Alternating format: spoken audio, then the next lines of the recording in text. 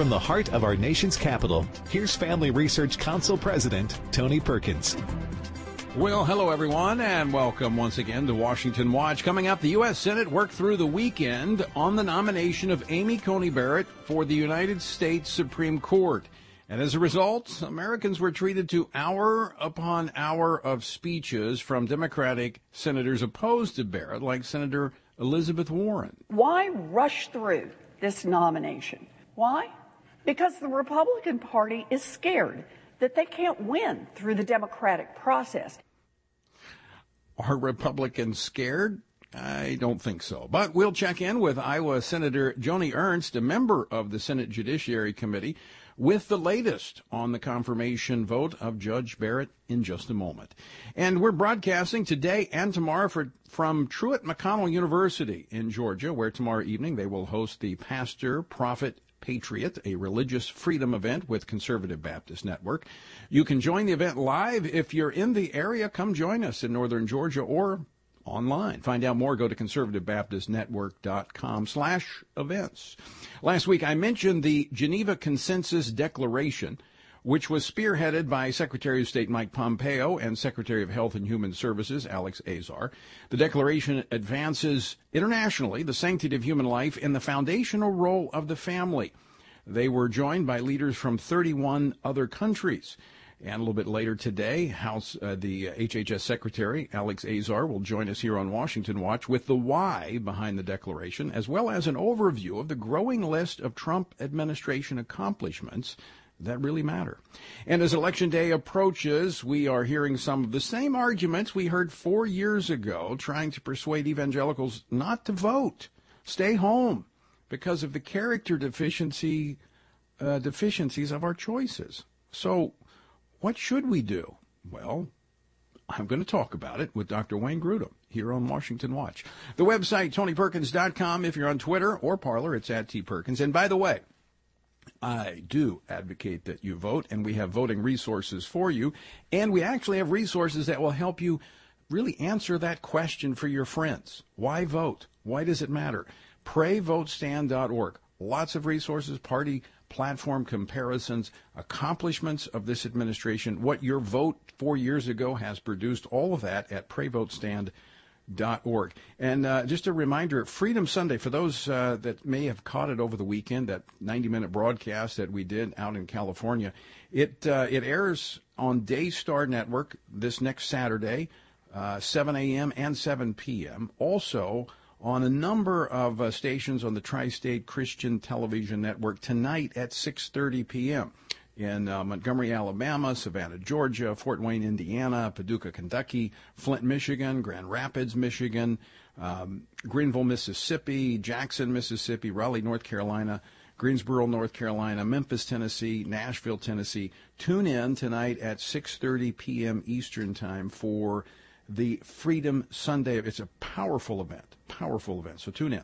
And if you miss that, go to freedomsunday2020.com for more. All right, as we mentioned, the Senate working through the weekend to keep their promise, the promise that the majority leader made that Amy Coney Barrett would be placed onto the court prior to the election. And we are now just hours away from a vote on the floor of the United States Senate. Joining me now with more on this, Senator Joni Ernst of Iowa, a member of the Senate Judiciary Committee. Senator, welcome to Washington Watch. Oh, thanks so much, Tony. It is really great to be with you and speaking on such an important topic.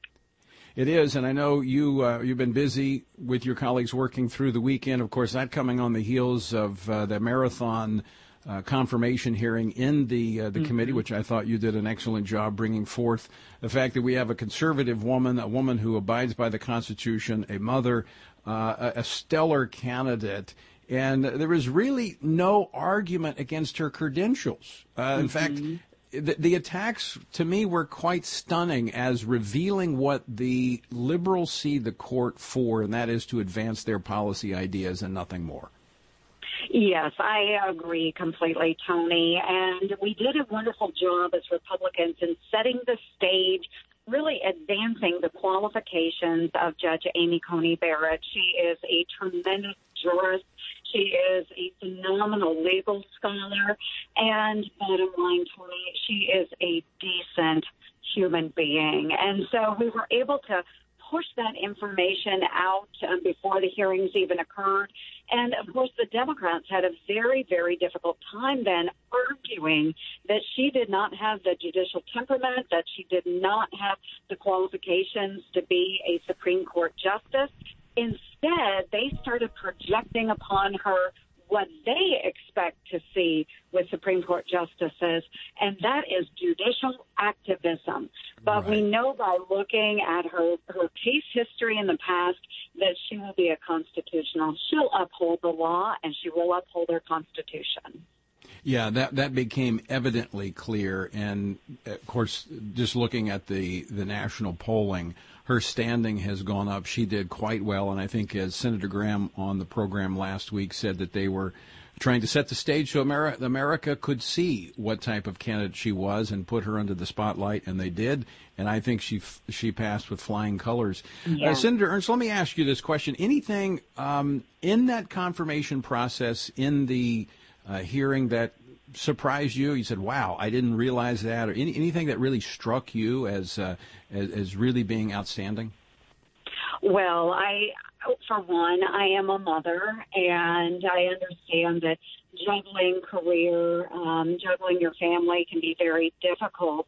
But what Judge Amy Coney Barrett was able to portray, and I think this was wonderful because I've had the opportunity to meet her, to visit about her family and her faith, and to be able to see that as we were going through the hearings.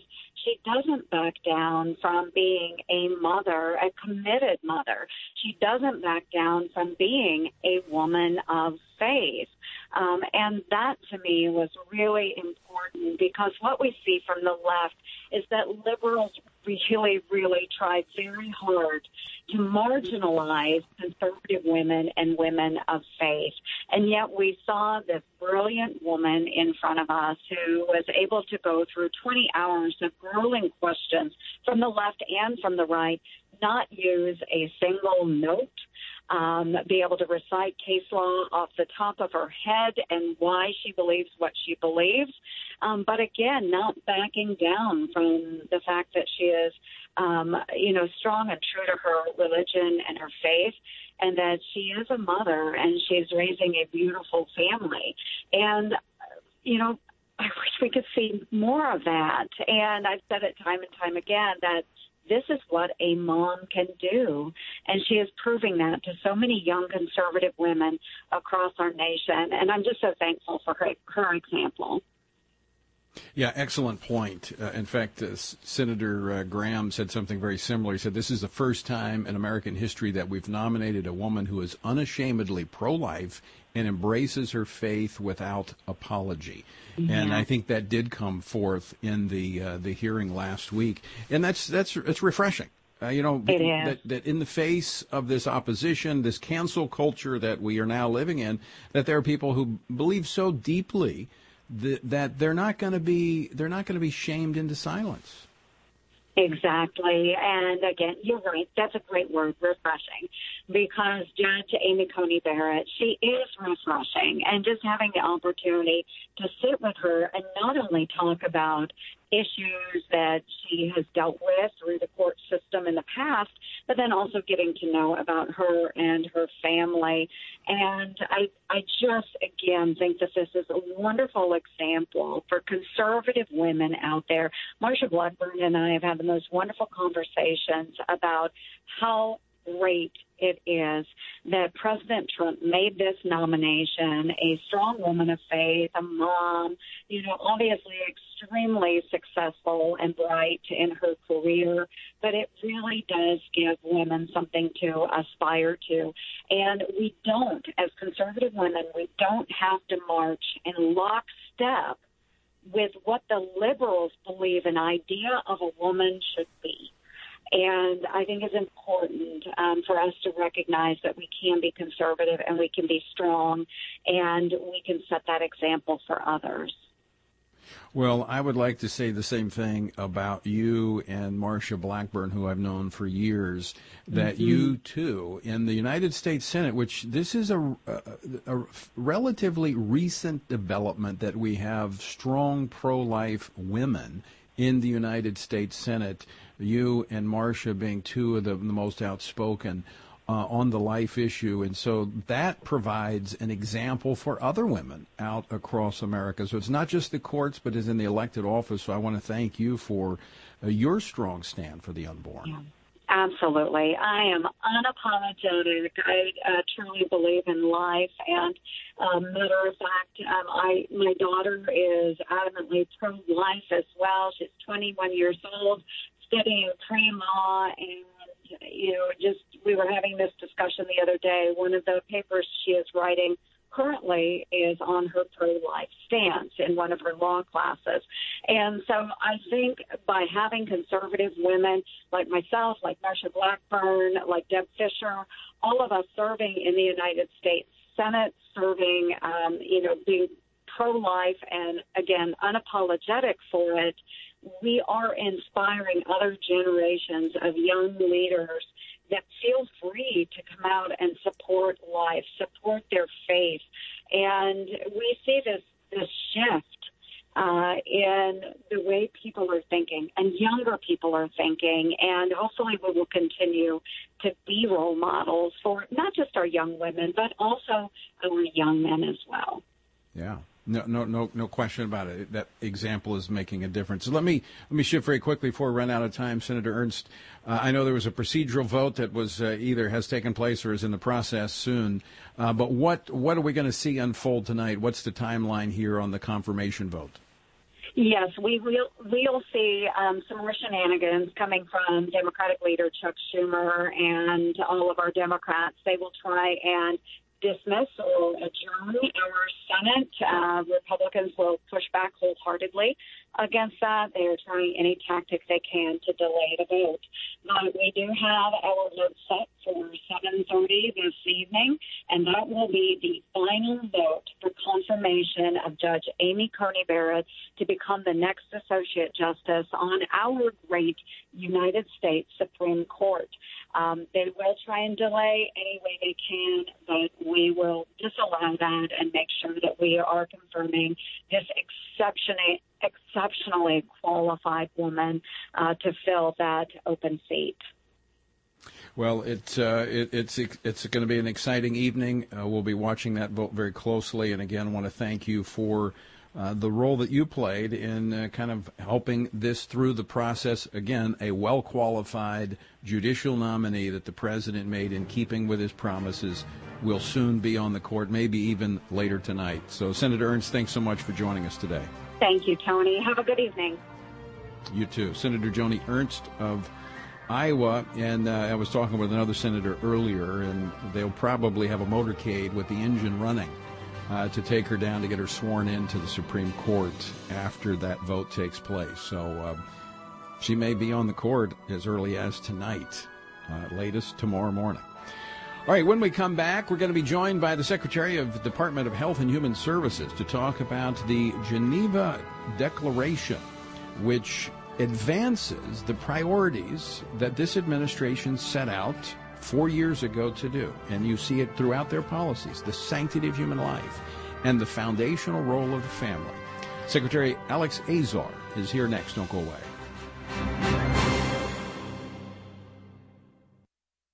The rapidly changing moral landscape of the 21st century presents a challenge for Christians committed to biblical sexual ethics. An uprising against morality has overturned centuries of norms concerning the family, marriage, and human sexuality. Secular culture is not the only challenger of Christian sexual ethics. Increasingly, theologically liberal churches and denominations are rejecting the church's historic teaching on marriage.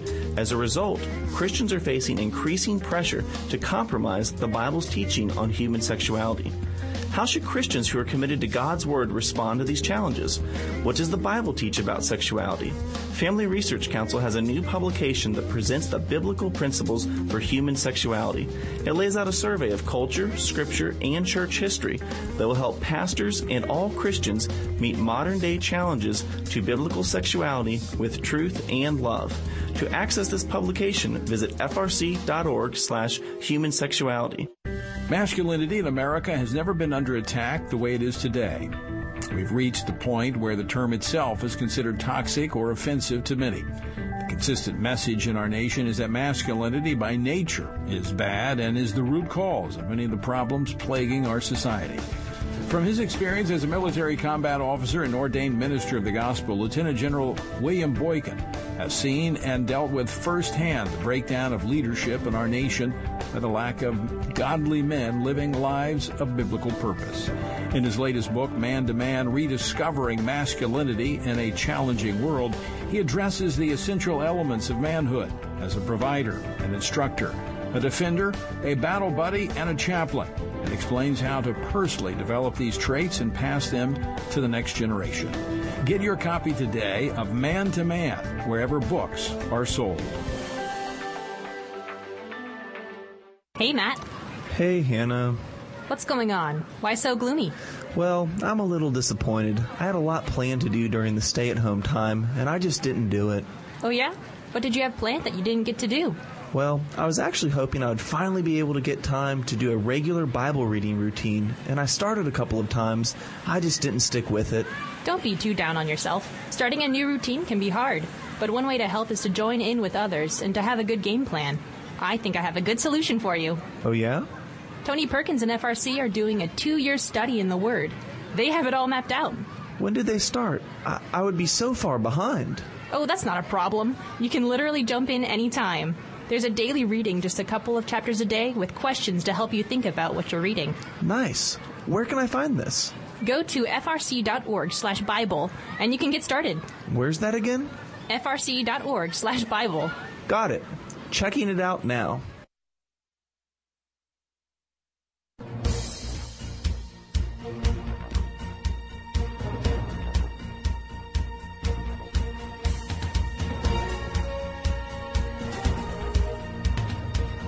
Welcome back to Washington Watch. I'm your host, Tony Perkins. So glad to have you with us. The website, TonyPerkins.com. The resources for the upcoming election, PrayVoteStand.org. Lots of resources there for you that you can share with family and friends.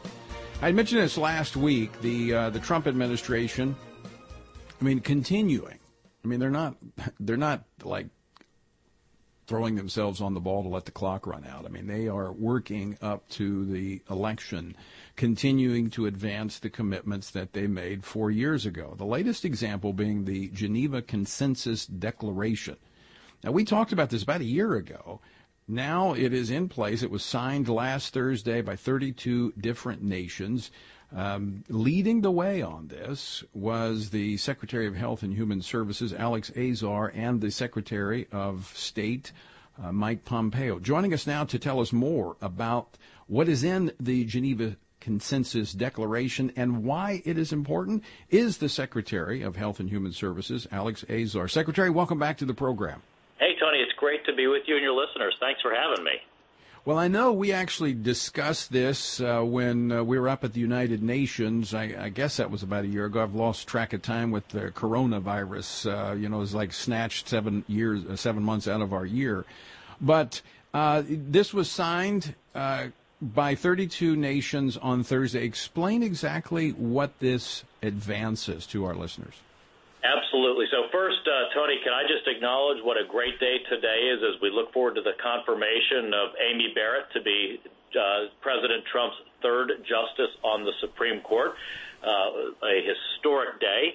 But last week we had another historic day, and that was Secretary Mike Pompeo and I got together what we call the Geneva Consensus Declaration. And this was, as you said, a group of 33 nations representing more than 1.6 billion people on Earth, stating there is no international right to abortion, that we need to stand up and fight for countries, the poorer countries of the world, who, while protecting their national sovereignty and self-determination on these difficult moral issues, are pressured by the UN officials and by rich countries. They have their money threatened if they don't go along with a progressive pro-abortion agenda. And third, that we will stand up to UN bureaucrats that attempt to misinterpret language like sexual and reproductive freedom in various consensus documents to incorrectly state that there is an international right to abortion. We're standing up all together for our national sovereignty. We're not trying to convince any other country to change their views, but we are saying respect our views, each of us, locked together in a commitment of nations.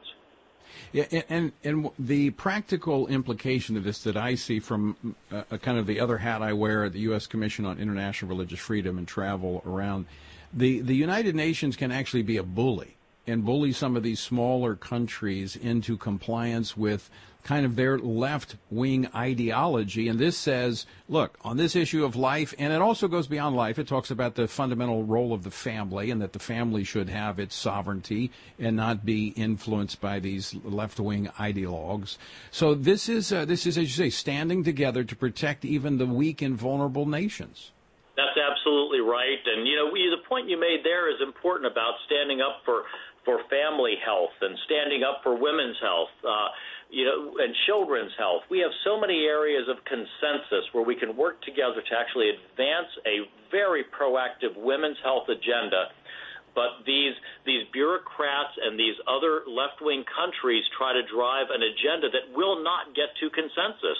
And we say we stand against that. We heard from a Nigerian pro-life activist, and this activist said, "Never did I think that America would use its great power to speak for the protection of the unborn in the most unambiguous and unapologetic terms."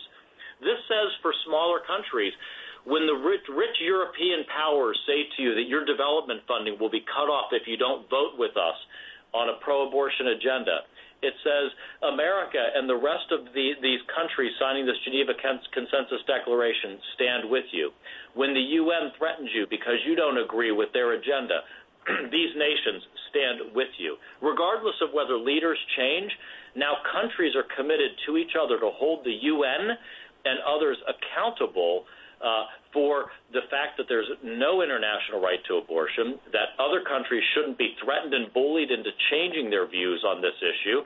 And words have meaning, and none of us have ever agreed to language that allows UN bureaucrats to impose an international right to abortion. The statement from the Nigerian pro-life activist, "Never did I think that the United States would use its influence to advance life," paraphrasing that is so true, because we've never had a pro-life Secretary of State. I mean, this is the first time we've had an administration that is unified in advancing sanctity of human life and so many other things, such as religious freedom as well, which your department has been doing as well, not only as a Secretary of State, but the Department of Health and Human Services as well. So there's a reason people are surprised. They never expected America to be this strong on these issues. Well, and it takes a president like Donald Trump, who has the courage of his convictions to lay out this unapologetic pro-life agenda and to support people like Secretary Mike Pompeo and myself and our teams to advance an agenda that protects life from the moment of conception through natural death. That can't be done without the support of somebody like Donald Trump at the top, making it clear that he is unapologetically pro-life and going to support these types of policy initiatives. Secretary, we're up against a break. Any chance you can stick around for a few more minutes? Because you've gone through a list of accomplishments of the Trump administration that I think is remarkable, that our listeners, I think, really need to hear. Sure, Tony. Happy to stay with you. Okay, great. Because I also want to get an update on the vaccine that you have been overseeing in the Department of Health and Human Services for the coronavirus. So, Secretary of Health Alex Azar is going to stick with us, folks. You stick with us as well, because I think you want to hear what he has to say. When you just kind of, He says that last week was a historic week. This week was a historic week. There's a lot of historic weeks that we've seen in the last 4 years. And this has been a historic administration when it comes to life, religious liberty, so many things that you and I care so much about that, quite frankly, I never thought I would see the United States pushing so hard for.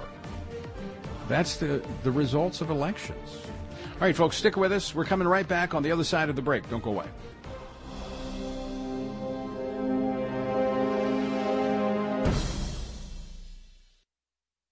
Oh, man. What's wrong? I just missed Washington Watch with Tony Perkins, and our congressman was going to be on the show today. Oh, that's not a big deal. What do you mean? Well, you can always catch the replay of the day's show. How's that? With the Stand Firm app. Yeah? Yep, you can catch that day's program and so much more. You can contact your elected officials on campaigns and policies that are important to you with the Take Action tab. You can listen to Washington Watch with Tony Perkins live and play previous episodes while conveniently going about your day. You can access the Washington Update, informative blogs, tweets, and critical campaigns on the main feed, so you can stay up to date on local and national news. Wow, I definitely use that. How do you find the app? Just visit frc.org/app and download, or search Stand Firm in the App Store. Okay, that's Stand Firm. Yep, Stand Firm. How do you know all this? Because I'm a SageCon, but that's another story. Huh? In this important season for our nation, it is imperative for Christians to pray. While we have a responsibility to vote for biblical values and stand for truth, our priority should always be to seek the Lord first. Each week until the election, FRC and FRC Action will host a special Pray, Vote, Stand broadcast to equip you to pray, vote, and stand for biblical truth. We'll have experts, elected leaders, and Christian leaders join us for these half-hour programs that will help you see through the fog that's been created by the biased lenses of the mainstream media. While you're there, be sure to take the 2020 Pray, Vote, Stand Challenge and make a commitment to pray for our nation, vote biblical values, and stand for truth during this 2020 election season. To watch the broadcasts and to take the 2020 Pray, Vote, Stand Challenge, visit PrayVoteStand.org. That's PrayVoteStand.org.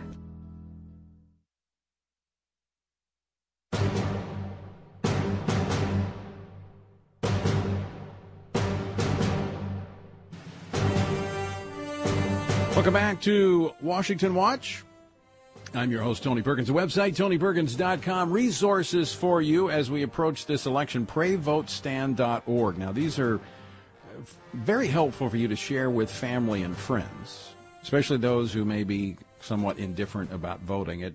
There's a comparison between the two-party platforms. There's an accomplishments list of the Trump administration. And this is really good. It's good stuff because it's not commentary. It is now up to about 12 pages of date, time, and what was accomplished. And it's extensive.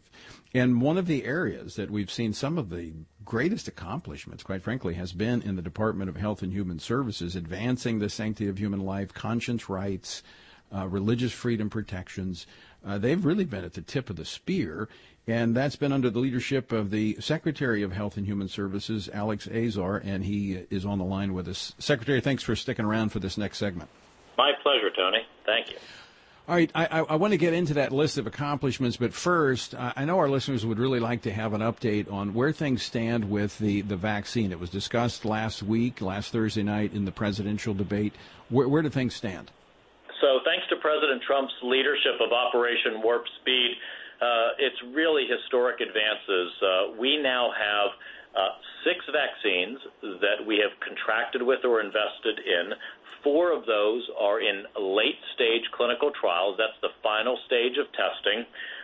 2 of them, the Moderna and Pfizer vaccines, are fully enrolled or almost fully enrolled, and we're just waiting for data and results from them. The other 2 have just restarted their phase 3 trials after confirming no safety concerns by the FDA there. And so this has never happened before. We literally are making all 6 of these vaccines. We're producing at commercial scale right now and stockpiling vaccine so that if and when the FDA authorizes the use of any of them, we'll have vaccine ready to go to start vaccinating people. So you're actually kind of moving, advancing this, stockpiling these vaccines, but you're making an investment. And if something happens, it's not approved, then those vaccines are gone. But you're based upon what you see, you're confident, but you're being proactive in moving forward. Let me ask you this question, because this is one of the issues that's been raised that, this thing has moved so fast, because it really has, compared to what other vaccines take sometimes 7 years to go through the whole process. They've moved this, as you said, in warp speed, appropriate name. But does slow mean better? Or is that just kind of the bureaucratic process, and this time we're moving through the barriers, the red tape, because of the urgency of the moment, but you can still count on these vaccines and the quality of them? So, Tony, I'm really glad you asked that question, because there's so many misconceptions. I think in part because, thanks to the president's leadership here, we are moving so quickly, it has caused people to ask those questions. But let me explain for your listeners. What we're doing differently here is employing the full financial power of the U.S. government to make things move faster. So if you were just a drug company, you're running a business. You are trying to minimize financial risks. So you would do the first phase of clinical trials, then you would study those, then you would wait, and then you would plan phase 2 if that first phase worked, and then you'd wait, and then maybe you'd plan phase 3. So it's called de-risking at each step of the way. That's delay. We instead are funding upfront for all of these vaccines, all of those development costs, all of those exercises. So even if a vaccine were to basically fail at one phase and we lose our money, it's our money as taxpayers. We funded that no drug company would have done. We can literally move from one phase to the next in 24 hours in many instances, where in the past it would have taken many months. And then we're separately manufacturing at commercial scale these vaccines, which no drug company ever would have done while you're still waiting for FDA approval. So those are the things we're doing that are different, that are making this so fast. We are not cutting corners. In fact, these are some of the biggest clinical trials for vaccines ever in history, over 30,000 people per vaccine. All the safety checks are there. In fact, you can see from the fact that 2 of these vaccine trials were halted because of any type of safety concern, and FDA analyzed them.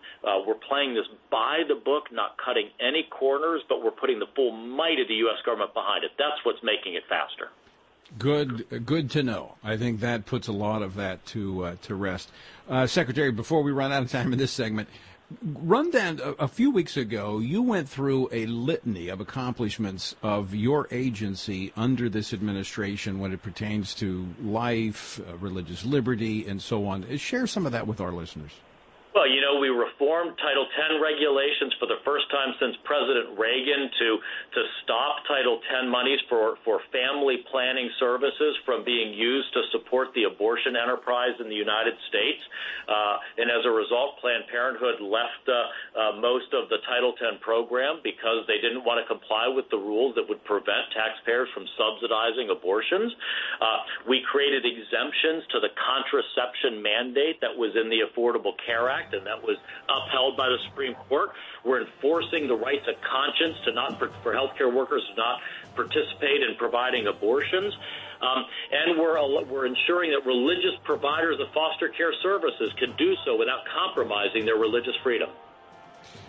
Well, it's safe to say you've been busy. And for one, I can say for one, and I think I can speak actually for millions, we are grateful for the work that you have done at the Department of Health and Human Services in advancing these core values that make such a big difference in our culture. So, Secretary, thanks so much for joining us today. Thank you. Pleasure to be with you.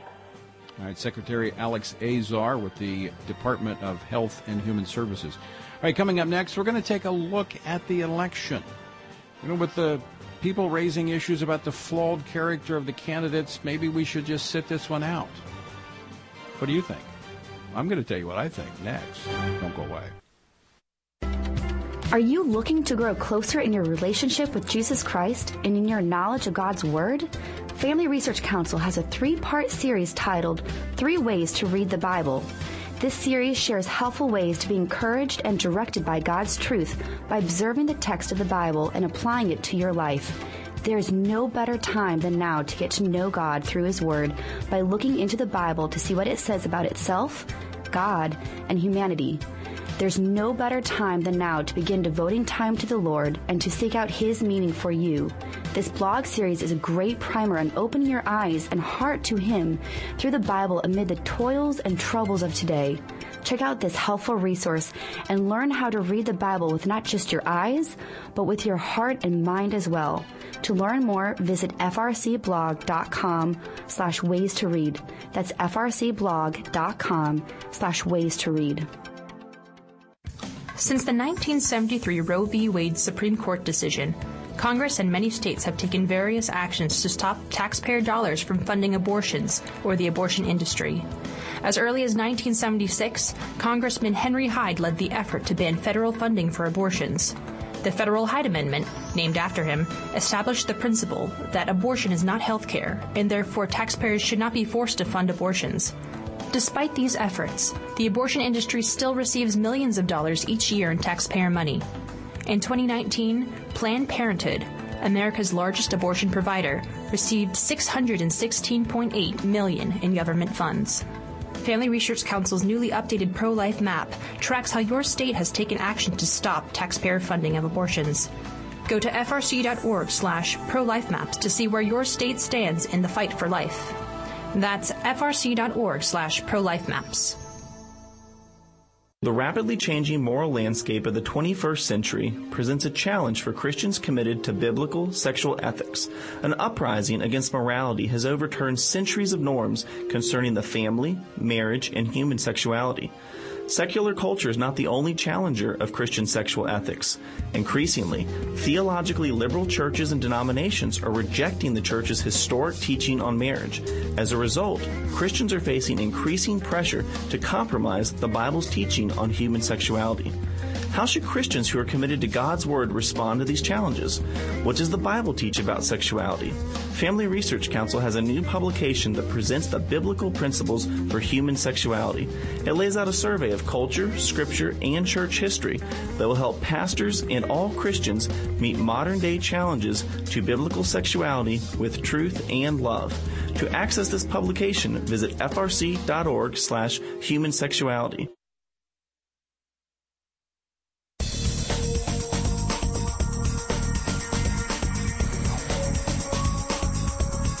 Welcome back to Washington Watch. I'm Tony Perkins, your host. The website, TonyPerkins.com. All right, we were talking about this. There are those raising issues about the quality of the candidates that we have, the character of the candidates, suggesting that we shouldn't vote in this election. You know, William Penn, the founder of Pennsylvania, said this. He said, quote, "Government, like clocks, go from the motion men give them, and as governments are made and moved by men, so by them they are ruined also. Therefore, governments depend upon men rather than men upon governments." You know, Penn's insight has been proven correct as we look at the condition of government in America at every level. Our national debt is rapidly approaching $30 trillion as governments have taken over more and more of the responsibilities that belong to the individuals, to churches, and to other institutions. Consider this, over 60 million babies have been killed by government-sanctioned abortion. The court has redefined marriage over the people's express actions, and now sexual confusion has become near pandemic among America's youth as school curriculum promotes this radical view of sexuality that defies scientific truth and biblical morality. Now, I could go on, but I think you get the point. We get out of government what we put into it. Now, as we approach the opportunity we have every 4 years to select our leaders, we are hearing once again, as I mentioned, from some evangelical leaders. Many of those in the camp of the never-Trumpers are again raising the issue of character and suggesting it is better to sit this election out than to vote for Donald Trump. Let me first say that I agree with them that character matters. Back to William Penn's comments. Our government's character will reflect the characters we put in it. If we want righteous government, we need men and women who understand righteousness because they are clothed in the righteousness of Christ. We need those type of people being elected to office and being placed in government positions. But I will say this, I do wonder how many of those who are talking about the character of political candidates have actually worked to see men and women of Christian faith elected to office. Have they given money to their campaigns? Have they lent their influence to help them? Have they offered their platforms to give exposure to these Christian men and women who have been called to public service? See, my experience as a candidate and as an elected official is that very few of them have been willing to step into the arena where the clash of worldviews actually occurs. It's much safer to be a commentator on the sidelines. The result of Christian leaders playing it safe as spectators rather than participants in our republic often leaves us as voters with difficult choices. Choices between candidates whose characters are less than ideal and far below the biblical criteria of what we should be looking for in our leaders. So what are we as Christian voters supposed to do at this point? Say we're going to let someone else decide because we don't like the choice that's before us? Well, here's my suggestion. We should do what most evangelicals did 4 years ago. They considered the real choice before them, Hillary Clinton and Donald Trump. Knowing that both had issues of character, issues from their past, they considered their priorities, their policies, and their personnel that they publicly embraced. Now, based on what has happened in the last almost 4 years, let me say this on the record. I do not regret my decision to support Donald Trump one bit. Do I agree with everything he has said and done? No. But I also realize that a lot of the conflict and division that we see is the result of him and his administration standing up to those who have been leading this nation down the path that has produced the consequences I mentioned earlier. He is a disruptor, and that brings conflict. Do I agree with the language and vulgarity that occasionally comes from the president? No. But because of the relationship that evangelicals have established with this president, I've been able to communicate those concerns on more than one occasion. But I have a whole lot more to agree with this president than I would disagree with. Let me start with a big one.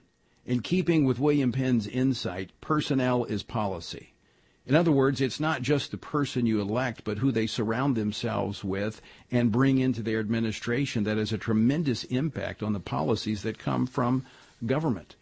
One of Trump's cabinet secretaries, who's a personal friend, quipped to me one day, President Trump may not be a Sunday school teacher, but he sure knows how to hire them. And it is those Sunday school teachers that have carried out the promises made by President Trump to advance the sanctity of human life, to restore religious freedom, and to rein in the runaway activist courts, just to name a few. Like Ronald Reagan, some of the previous Republican presidents were really good men. But apparently they didn't know how to hire those Sunday school teachers. And as a result, very few of their promised moral reforms actually happened. From the sanctity of human life to the restoration of religious freedom to the placement of men and women of principle and constitutional convention on the courts, there has not been a better president in my lifetime than Donald Trump. I do not believe it is morally, biblically acceptable to sit on the sidelines. Joining me now to explore further what men and women of faith should be doing as we approach this election is Dr. Wayne Grudem, systematic theology author. He is a research professor of theology and biblical studies at Phoenix Seminary in Arizona. Dr. Grudem, welcome back to the program. Thank you, Tony. So let me just start with the heart of the issue that you heard me address. Is it acceptable for men and women of faith just to sit on the sidelines because they have a difficult choice to make? I don't think so. I would say to my friends who are going to write in the name of their husband or wife or their pastor or something, or a third-party candidate, I would say, you are really helping Joe Biden to win the election. And the reason is, one way of thinking about it, a moral choice, is to say, if everybody like you did the same thing, if every Christian did the same thing, what would be the result? Well, if every evangelical decided to write in a third-party candidate, Joe Biden would win every single state in a landslide. And so even if a significant portion of evangelicals, the exit polls for white evangelicals, I don't have statistics for black evangelicals, Hispanic evangelicals, but the statistics for white evangelicals show 80% voted for Trump the first time, 16% for Hillary Clinton, and 4% didn't vote for either. or voted for a third-party candidate. If that 4% had been 5% or 6% who didn't vote for either party candidate, again, Joe Biden would have won. And so I think that this should be a persuasive argument to people. If you encourage others not to vote for any of the above, you may think you're doing something morally pure, but you're doing something that is morally questionable because you're helping the really morally corrupt and evil policies of the Democrats to take control of the nation. And that's coming as a threat to us. I look at Proverbs 25:26. Like a muddied spring or a polluted fountain is the righteous man who gives way before the wicked. And that says to me, Tony, when I see evil coming to attack our country with pro-abortion candidate, pro-transgender candidate, a candidate who will weaken the military, raise taxes, hurt the economy, I see a candidate who's going to do great harm to the nation, and I can't stand by and do nothing, who give way before the wicked. I think I have to do what I can to stop that evil from taking over the nation. And I know you wrestled with this because you and I had conversations in the last election. And I will say this, Donald Trump is kind of a paradox from a standpoint of you look at his background, you look at everything about him. He is not, and I was not a supporter of his early. It was only when we came down to a choice between him and Hillary. And my focus was on the policies, what you just described. And he is a paradox from the standpoint of I never would have envisioned the type of policies that have come from his administration would have such a champion as Donald Trump and his administration. But I want to underscore something that I mentioned just a moment ago, is that not only is it Donald Trump, he has made these things his priority. There's no question about it. But it's the people he surrounded himself with who are men and women of great character who are upholding him and his administration in accomplishing these things. That has to be considered. I just heard you say that a few minutes ago, Tony, and I appreciated that point. I hadn't realized that.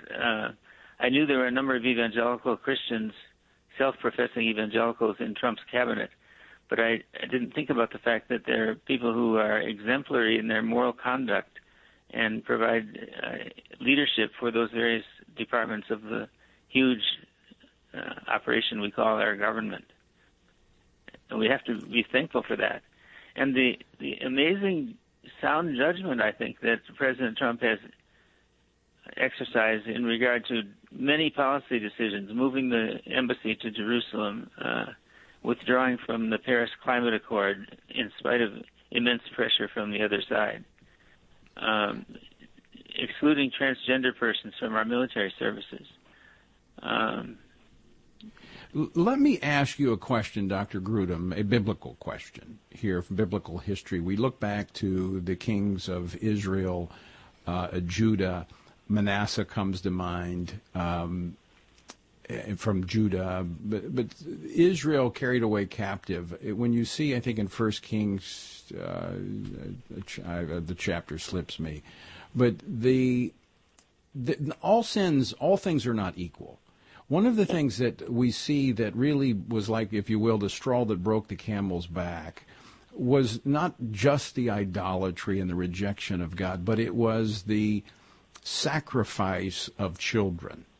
Right. I think when we look at policies such as abortion, where what we have done in this country with over 60 million unborn children sacrificed on the altar of personal convenience, that matters a whole lot. And that is a distinguishing issue between these two candidates.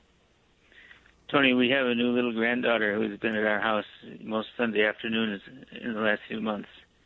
And she's so precious. You just want to hug her and hold her and protect her. And to think that there's a political party whose driving force seems to be promoting the freedom of people to take the life of such young, beautiful children. There's got to be deep evil behind that commitment. And I just don't see that we can say that Trump's name-calling and insulting of people at times comes anywhere near the evil of killing unborn children. And that isn't just a policy held by a few in the Democratic Party. It's the defining characteristic that decides whether you have leadership in the party or not. Exactly. If you have a pro-life view, in fact, one of the last remaining pro-life members of Congress, Congressman Lipinski, and from Illinois, was pushed out of his own party. They primaried him because of his pro-life view. And actually, it was Second Kings I was thinking of. But this issue, I think it's not the only issue, but as you pointed out, I don't like profanity. I don't like the coarsening of our culture that takes place, by the conversation we're having. But I also have to say this about that, is that the reason there's such a dust-up around the president is that he is not willing to just go with the flow in a slower manner, which has been the policy of many Republican presidents in the past. He is saying, no, we're not doing this. We're going the opposite direction. So a part of the reason there's this dust-up is he's fighting for the values that you and I care about. What is his motivation? I don't know exactly. I think because he thinks it's right. It is in part because he thinks it's right, but it's also in part because he knows it's important to us, and we have been a friend of his, and he has said that to us. And I think he's growing in his personal understanding of the importance of these issues. Certainly I know that to be the case on the life issue, without question, because I've had private conversations with him. And I know that to be the case. He's thought about it in a way that he never thought about it when he was a businessman in New York. But I just think, Dr. Grudem, when we as Christians look at these things, there is a continuum of importance. And I think protecting human life, not excusing the other behaviors, but some things are more important. And I don't want a candidate who's going to give me lip service in public and then push policies that's going to kill babies behind closed doors and do other things. And I think that's the choice we have. Well, I agree with you, Tony. I want to turn to President Trump's character again, that topic. What I read sometimes among Never Trump even evangelicals is an entirely negative assessment of his character. And I think it's just extremely hostile evaluation. Evaluating a person's character is complex, but where are the positive things about President Trump's character? When do you hear those? Yeah. I mean, I can think of a bunch of things. He's deeply patriotic. He's a remarkable problem solver. He's got remarkable children. He's actually personally very generous, too. I've heard very compassionate. Numerous stories of his kindness and thoughtfulness. And courage is a moral virtue that isn't commonly found today, but he's got great courage of his convictions, faithfulness to his campaign promises, incredible energy in the performance of the job. And I would say dignity and even eloquence in many formal speeches and ceremonies. And when you see him in public with his wife, just tremendous respect and appreciation for his wife and his family. And facing, on the spur of the moment, a half hour, 45 minutes, an hour of hostile reporters, answering question after question with incredible knowledge of a wide range of issues. Yeah. You're absolutely right. Those positive characteristics do not get much attention. Dr. Grudem, we're out of time. I want to thank you for joining us. And folks, thank you for joining us as well. Check out PrayVoteStand.org. Until next time, keep standing.